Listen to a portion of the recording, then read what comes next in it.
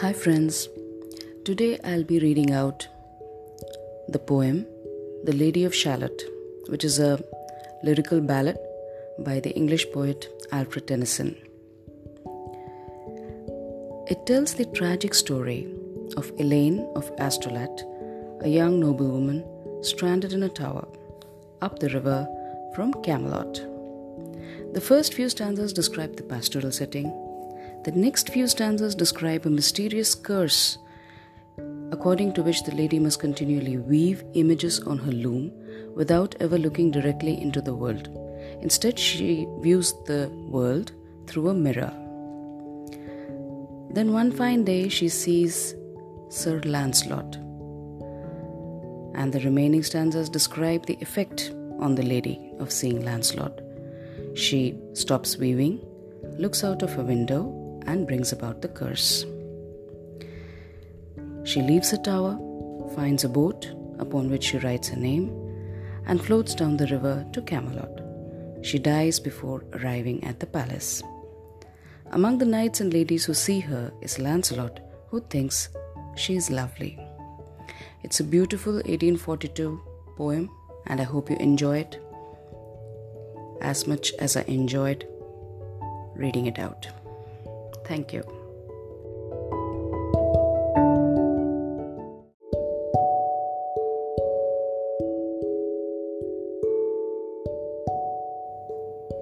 The Lady of Shalott by Alfred Lord Tennyson. Part 1. On either side the river lie long fields of barley and rye that clothe the world and meet the sky, and through the field the road runs by to many towered Camelot. And up and down the people go, gazing where the lilies blow, round an island there below, the island of Shalott. Willows whiten, aspens quiver, little breezes dusk and shiver through the wave that runs forever by the island in the river, flowing down to Camelot. 4 grey walls and 4 grey towers overlook a space of flowers, and the silent isle embowers the Lady of Shalott. By the margin, willow veiled, slide the heavy barges tailed by slow horses, and unhailed the shallop flitteth, silken sailed, skimming down to Camelot. But who hath seen her wave her hand, or at the casement seen her stand? Or is she known in all the land, the Lady of Shalott? Only reapers reaping early in among the bearded barley hear a song that echoes cheerily from the river winding clearly down to towered Camelot. And by the moon the reaper weary, piling sheaves in uplands airy, listening whispers, it is the fairy Lady of Shalott.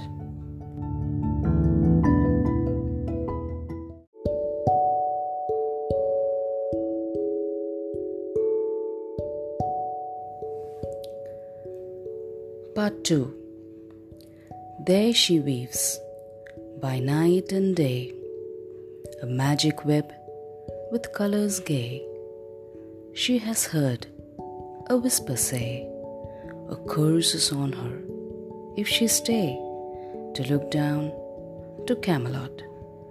She knows not what the curse may be, and so she weaveth steadily, and little other care hath she, the Lady of Shalott. And moving through a mirror clear that hangs before her all the year, shadows of the world appear. There she sees the highway near, winding down to Camelot. There the river eddy whirls, and there the surly village churls, and the red cloaks of market girls pass onward from Shalott. Sometimes a troop of damsels glad, an abbot on an ambling pad, sometimes a curly shepherd lad, or long-haired page in crimson clad, goes by to towered Camelot.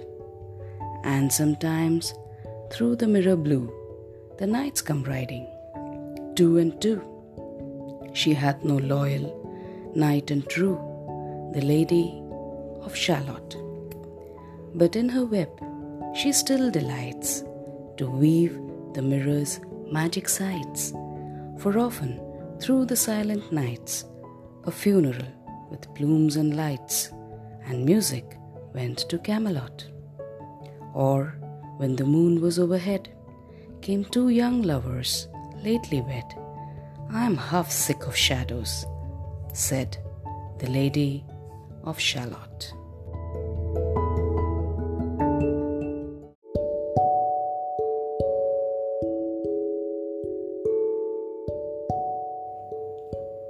Part 3. A bow shot from her bore eaves. He rode between the barley sheaves.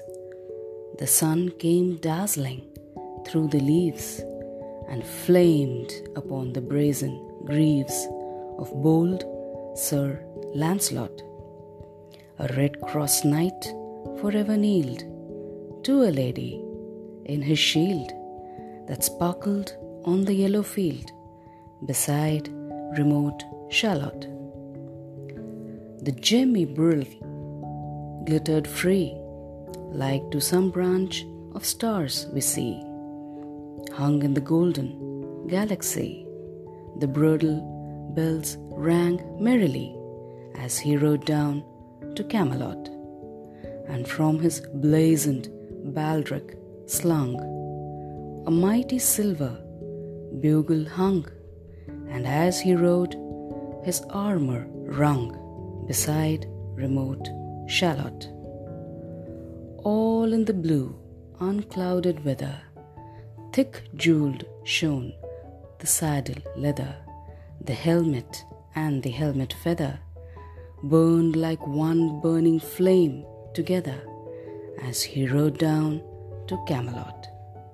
As often through the purple night, below the starry clusters bright, some bearded meteor, trailing light, moves over still Shalott. His broad clear brow in sunlight glowed, on burnished hooves his war horse trode, from underneath his helmet flowed his coal-black curls as on he rode down to Camelot. From the bank and from the river he flashed into the crystal mirror. Tirra-lirra by the river sang Sir Lancelot. She left the web, she left the loom, she made 3 paces through the room. She saw the water lily bloom, she saw the helmet and the plume. She looked down to Camelot. Out flew the web and floated wide. The mirror cracked from side to side.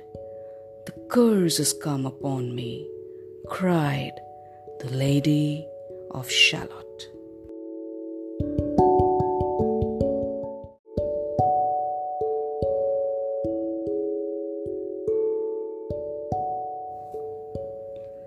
Part 4.